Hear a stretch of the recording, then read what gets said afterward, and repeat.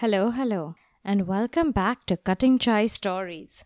I'm your host, Jayati Vora, and today I have not one but two stories to share with you. Before we dive in, I want to remind you of something I've mentioned in this season before. That in addition to doing pure creative writing, I'm also going to talk about how entrepreneurs can use these writing skills in their business. If you know me, my background is in journalism and storytelling and the craft of writing, so I'll still be talking about that. But we'll be focusing a little bit more on how to make these stories work for you for your business. Okay, so both the stories I'm going to share today came out of a personal essay class taught by Zahir Jan Muhammad. Zahir is actually going to be a guest on the show in the coming weeks, but I know him because I edited his stories back in the days when I worked for Al Jazeera America. He gave us a story prompt in his class, which was to try and write a story under 50 words, but instead of using the personal pronoun I, to use the second person pronoun you. Here's a story written by another student in that class, Sarah Afshar.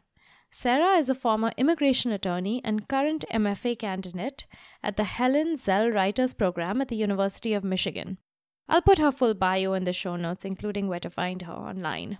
Here's her story, which was written the week after the US presidential election. You go outside to check the mail. You are reminded to vote 3 times. Vote, vote, vote. Inside, you want to make coffee, but the water isn't boiling. Your phone lights up twice. Mom, mom. The point of boiling depends on temperature and pressure. It depends on where you are. What feeling does that story give you? Especially the use of numbers. Sarah doesn't just say 3 times or 2 times. No, she actually repeats the words. Vote, vote, vote. It's an imperative. And that ending, where she ties in what she's doing, boiling the water to make the coffee, to the bigger picture of the US election. If you're here in the US or really anywhere in the world and not under a rock, you know what happened the first week of November. Everyone was on tenterhooks with the election results not being called that first night. And that's a subtle but clear analogy of the election with the water that isn't boiling. She doesn't need to bang us over the head with it. All she did was intertwine the line about voting with the coffee. And that last line about boiling and the reference to temperature and pressure, well, the word boiling doesn't just refer to water, does it? Very neatly and effectively done. Thank you, Sarah. So I also wrote a story using the same prompt during Zahir's class, and here's what I wrote. You pretended you were past the news, but on election night you were the last to turn out the lights. You went to bed, but not to sleep, and your legs moved restlessly under the covers like you were trying to leave. A stone pressed heavy in your gut, pressing down on your diaphragm, shortening your breath, weighing on your dreams. Even when it ended, the anxiety remained, an unwelcome souvenir that had made itself at home. I don't want to talk too much about the nitty-gritties of my story, except clearly the election was weighing on all of us because my story was also about anxiety and pressure. Though I experienced it more as a pressure that wouldn't let me breathe as opposed to something that was about to boil over. What I want to talk about rather is how I felt while writing this story. It's not something we use often, this second-person perspective. And it's even rarer for us to refer to ourselves in the second person. But what I found was that it was extraordinarily freeing. It allowed me to release certain emotions, to feel free of judgment when I wrote. And others felt the same way after that exercise. Now here's where the business part of it comes in. As an entrepreneur, you may not be writing short stories just for pleasure, although I think we can all write and that creative writing should be open to all of us and in fact is open to all of us. But you know where you might, where you will probably actually want to use the second person perspective in your writing. It's when you're talking to your target audience, otherwise known as your ideal client.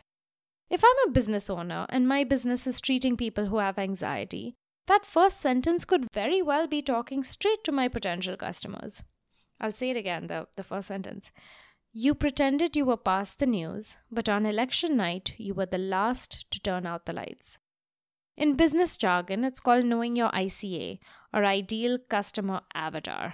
It sounds so funny to me to say it like that, avatar, all Americanized like that. I would normally pronounce that word as avatar, because that's how we say it in India, and that's where the word comes from. But anyway, Using the you to talk directly to your ideal client, your next potential customer, that's something you'll see entrepreneurs doing all the time. And you know why it's worth doing? Because it lets your ideal client know that you are talking to them. If my clients are people struggling with anxiety, it's good that I mention that right up front because that's their problem that I can help them with. And as an entrepreneur myself, I will also say that using the you can be freeing even if you're talking about yourself. So if I'm somebody who's treating somebody else who has anxiety, and I know what that feels like because I used to have anxiety myself. And that's very often the case for entrepreneurs. You're very often a few years ahead of where you were. And the problem that you struggled with is the problem that you're trying to help your potential clients with. Then that you really speaks to you, and it can be incredibly freeing to write about yourself in the second person. So if you are hesitating to dive into writing because you think that writing is only for folks with fancy degrees or a history of being published, check out the show notes because I have a free resource for you about what you need to know about good writing. I'll put a link in there for you. And finally, here's my writing prompt for today. And you guessed it, it's to write a short story under 100 words long where you use the second person perspective. It can be about yourself or it can be directed at another person, as in, it's your turn to do the dishes tonight, honey. And if you're an entrepreneur and have an ideal client, try and use this exercise to write about that person and the challenge that they are suffering. As always, if you like this show, if you learned anything from it, please subscribe to the podcast and share it with a friend. And if you do it on Instagram and tag me, I'll repost it. That's all for today. I'll see you next Thursday.